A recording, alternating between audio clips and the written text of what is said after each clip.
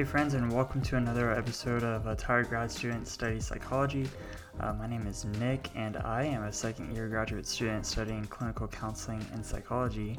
And I'm really using this podcast to study for a big test I have coming up in the summer. So what are we going to talk about? Well, we're going to do Psychology 101, and we're going to talk all things psychology. And I'm going to try to do this in about 15 to 20 minutes, so bear with me as I am really just trying to condense a semester's worth of knowledge into one episode. But if I miss something or if I haven't gone into anything deeper, don't worry, I'm going to talk about that in subsequent episodes. In the meantime, enjoy.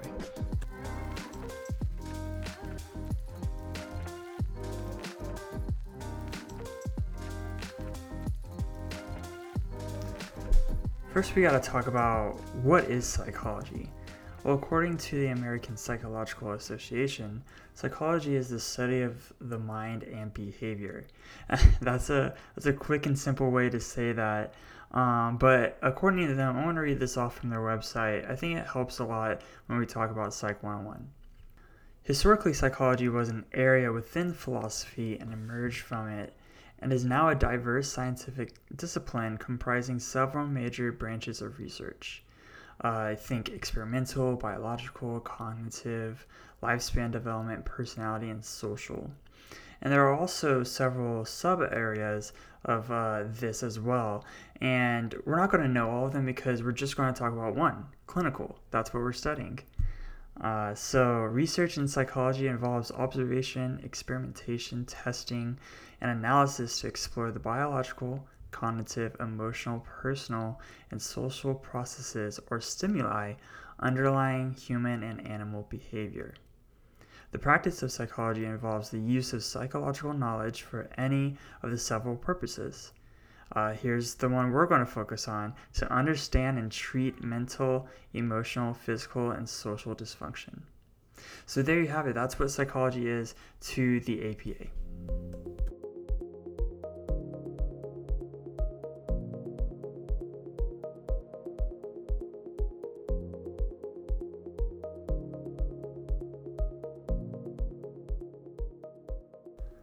Like the APA said, psychology really first became known as a philosophical discipline. You know, many of the early philosophers like Socrates, sometimes I call him Socrates just for fun, Plato and Aristotle, debated many of the things that we talk about today in psychology. You know, they talked about memory, free will versus determinism, and nature versus nurture, which is a huge debate in psychology. And this was really what we talked about. Not until the 17th century did a French philosopher named René Descartes came in and introduced something really interesting. He introduced the idea of dualism, which said that the mind and body were two separate entities that interact to form the human experience. Now, you can think about that in a number of different ways. Is that a soul? Is that consciousness? Is it both? Who knows? That's something we can talk about. So while these thoughts were still being debated today, how did we get to psychological science like we have today? During the mid-1800s, Wilhelm Wundt, there's a name for your kids, a German physiologist, also known as one of the fathers of modern psychology, really had the first psychology lab. And what he did there was he used the scientific research method to measure reaction times. This was in Germany, by the way. So participants were exposed to different stimuli, and usually it was light or sound or anything like that. And they were used to sort of measure how fast they reacted to that. And they were asked to report their sensations. Now, Wundt's goals were to record the thoughts and sensations and break them down into their common elements. Wundt's ideas were formalized into the perspectives known as structuralism, which describes the structures that compose the mind. Now, Wundt's application of experimental methods on psychology really revolutionized the way we have psychology today. Now, his student, Edward Titchener, went on to really formalize the idea of structuralism. He taught that human consciousness could be broken down into smaller parts, And he used introspection, which is just inferential data collection, and broke down the responses of patients into basic sensations and perceptions. Now, this isn't used today. I also have to mention William James, the father of American psychology. He actually made his psychological lab 4 years prior to Wilhelm Wundt, but he's not credited for the first lab because he taught demonstrator psychology instead of completing psychological exams. Now, he came up with the idea of functionalism that utilized methods such as observation to study the mind and behavior. Now, this would go on to influence theories of future human thought and behavior, and we're going to talk about that in a second. But first, oh boy, this is going to be exciting. But first, we have to talk about everyone's favorite Austrian physician that came into the picture soon after this, none other than Sigmund Freud. He single-handedly changed psychology. Freud's going to get his own episode, trust me. We have lots to talk about Freud. But for right now, he is credited for creating what's called psychoanalysis. Now, just think about just the way that, that word sounds, psychoanalysis. Really analyzing the mind, and that's really through two things, inference and introspection. So, just a little bit after psychoanalysis, which really focused on, again, introspection, inference on the unconscious mind. So two psychologists really didn't like that. They didn't like that we were focusing way too much on the unconscious mind. And think about what you know about Freud. He focused way too much on it. So we had Watson and Skinner, two very influential people who are going to get their own episode too, broke away from this. Instead of focusing way too much on the unconscious mind, they really did a 180. They said, okay, let's only focus on observable behavior. How many times did the person hit their hand on the table? How many times did they say this one word? How many times did they look away? That's what they were focusing on. And really, behaviorism started with a man named Ivan Pavlov. And I laugh because I have a theory. And the theory is you have to have a weird name to be a psychologist. And no one has proven me wrong so far. But Ivan Pavlov, again, had his Pavlov's dogs. He studied conditioning, which we will talk about in the behaviorism episode. But he really started this idea of behaviorism with his experiment with the dogs. Well, the psychoanalyst really dominated the first half of the 20th century. Carl Rogers and the humanists really dominated the second half of the 20th century. And, what do I mean? Well, the humanistic psychology, this sort of thought, really just believed in the power of free will and self-determination. He really theorized that people can heal through what is called self-actualization. And here we go. This is our first term that we're going to really dive into in a later episode, but we're going to define it right now. So self-actualization is, being self-aware, you're concerned with your personal growth, and you're really less concerned about the opinions of others. It's more just like being aware of who you are as a person. So hence the name, humanistic psychology. So when thinking about Joe and self-actualization, Joe probably wouldn't mind judgment from others if he was self-actualized. Carl Rogers would probably say, you haven't really reached self-actualization because he's in therapy. And, if Carl Rogers was really treating him, he would help Joe to really realize his full potential. And Abraham Maslow really furthered this thought along by introducing what's called, Maslow's hierarchy of needs. This is a really popular thought in today's culture, but this is where it started. Now, he basically suggested that people were motivated by increasingly complex needs, starting with food, sex, shelter, and then all the way to self-actualization. And if these needs weren't met, you couldn't really get to that next step until you had those first needs met.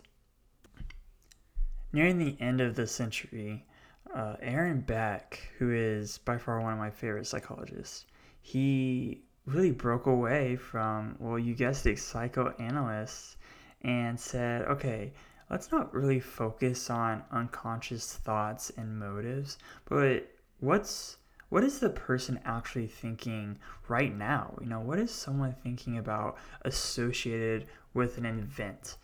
He theorized a lot of different things like automatic thoughts, schema, and all sorts of things that are really used today. And that's why he's so influential. So, what influences psychology today? Well, let's take a look. So, first, we have biology. You have your genetics, neuroscience, and again, it's this debate of nature versus nurture. And if you don't know, basically nature versus nurture is, okay, we have a person and we have their attributes. What is influencing those attributes? Is it nature, which is their genetics, it's their biological makeup, or is it nurture, how they were raised? And which one has more of an effect? Now, what I can tell you from my undergrad is it's basically both. Spoiler, it's both. 50-50%. You have some that are a little bit of more of nature. You have more genetics. Things like bipolar disorder is a really genetic disease, mental disorder. But you also have things like nurture. And that could be a lot of different things. I think about your traits like this, like your anxiety traits, depressive traits, and so on and so forth. So let's take a look at Joe, which is our case study in the previous episode. And if you don't know who Joe is, pause this, go listen to that, then come back here. So questions we would be asking is, does Joe have any mental health diagnosis in his family? Now, that would be important for us to know because, if his mother or father had bipolar, that's something we would probably want to look into because it has a high genetic component to that. There's also sociology, this is where we get, multicultural theory. And what multicultural theory is just basically, okay, how does culture affect our mental health? And I chose Joe as a Latino man because, well, that's going to have a huge impact on his mental health, something that may be different from what everyone else may think if you're not Latino. So with Joe being a Latino man, how does that affect him? What factors go into play? What factors in his culture might affect how he thinks, how he feels? This is why we use what's called the biopsychosocial method. It's really hard to say, and I had to slow that down because it is really hard to say sometimes. But it's really just commonly used to conceptualize a mental health disorder, and we use that to sort of start asking questions about Joe. So we also have to talk about another thing, which is, what is mental health? That term is used so many times now, and I think it's actually Mental Health Awareness Month too, if I'm not mistaken. But from the CDC, here's what mental health is. It is emotional, psychological, and social well-being. It affects how we think, feel, and act, and it also determines how we handle stress, relate to others, and make healthy choices. So think about mental health the same way you would think about, your bodily health. There's good bodily health and there's bad bodily health. Same thing with mental health. You can have good mental health and you can have bad mental health. So how do we classify bad mental health, or what we call abnormal psychology? There's really a mnemonic to do this, and it's called the 4Ds. So how we do this is we classify it in these different ways. So the first one is deviance, which is just not culturally acceptable, and we're going to use Joe as an example for each one. So for deviance, which is not culturally acceptable, we would look at Joe passing out drunk almost every night. This is really not acceptable in society. You can't really work, you can't really take care of your family if you're being drunk every night. This really goes away from quote unquote normal societal behavior. The second is distress. So this is interfering in a negative way to your well-being. So we can clearly see that Joe's in distress. He's not hanging out with his friends. He is drinking a lot. He lost his job. He's not really looking for another job. And he really just said, Doc, I'm not doing well. If we had to put words in Joe's mouth, he said, Doc, I'm not doing well. So the third one is called dysfunctional. So this is really just any social, cognitive, behavioral, or emotional sort of dysfunction. And this has a sort of contentious, just an upbringing, because it's actually required by the DSM to have some sort of dysfunction. And here we go. This is our second term for our test, the DSM-5. What is that? So this is really important to know, but the DSM-5 is what's called the Diagnostic and Statistical Manual, which is the 5th edition, so DSM-5.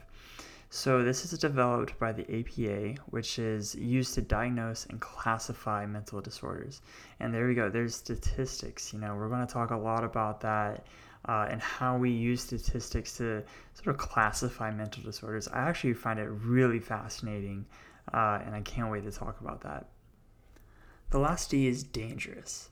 So this is just being detriment to yourself or others, being, dangerous to those around you or to yourself. And that's a pretty common one. So when we think about Joe, the thing that came to my mind is, Joe is putting himself at risk for drinking excessively. We're not just talking about a drink or two and he's fine.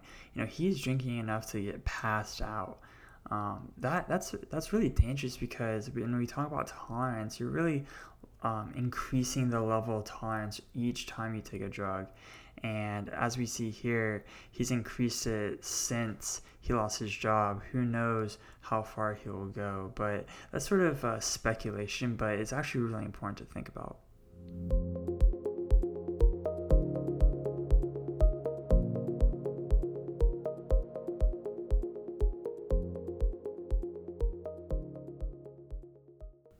There you have it, Psych 101, a semester's worth of knowledge down into a single podcast episode. I hope you enjoyed it. There was a lot to cover. I know that, and we're going to get through it. We're going to get through this. We're going to take each of those theories and sort of blow it up and see the little intricacies and all that, which I'm very excited for.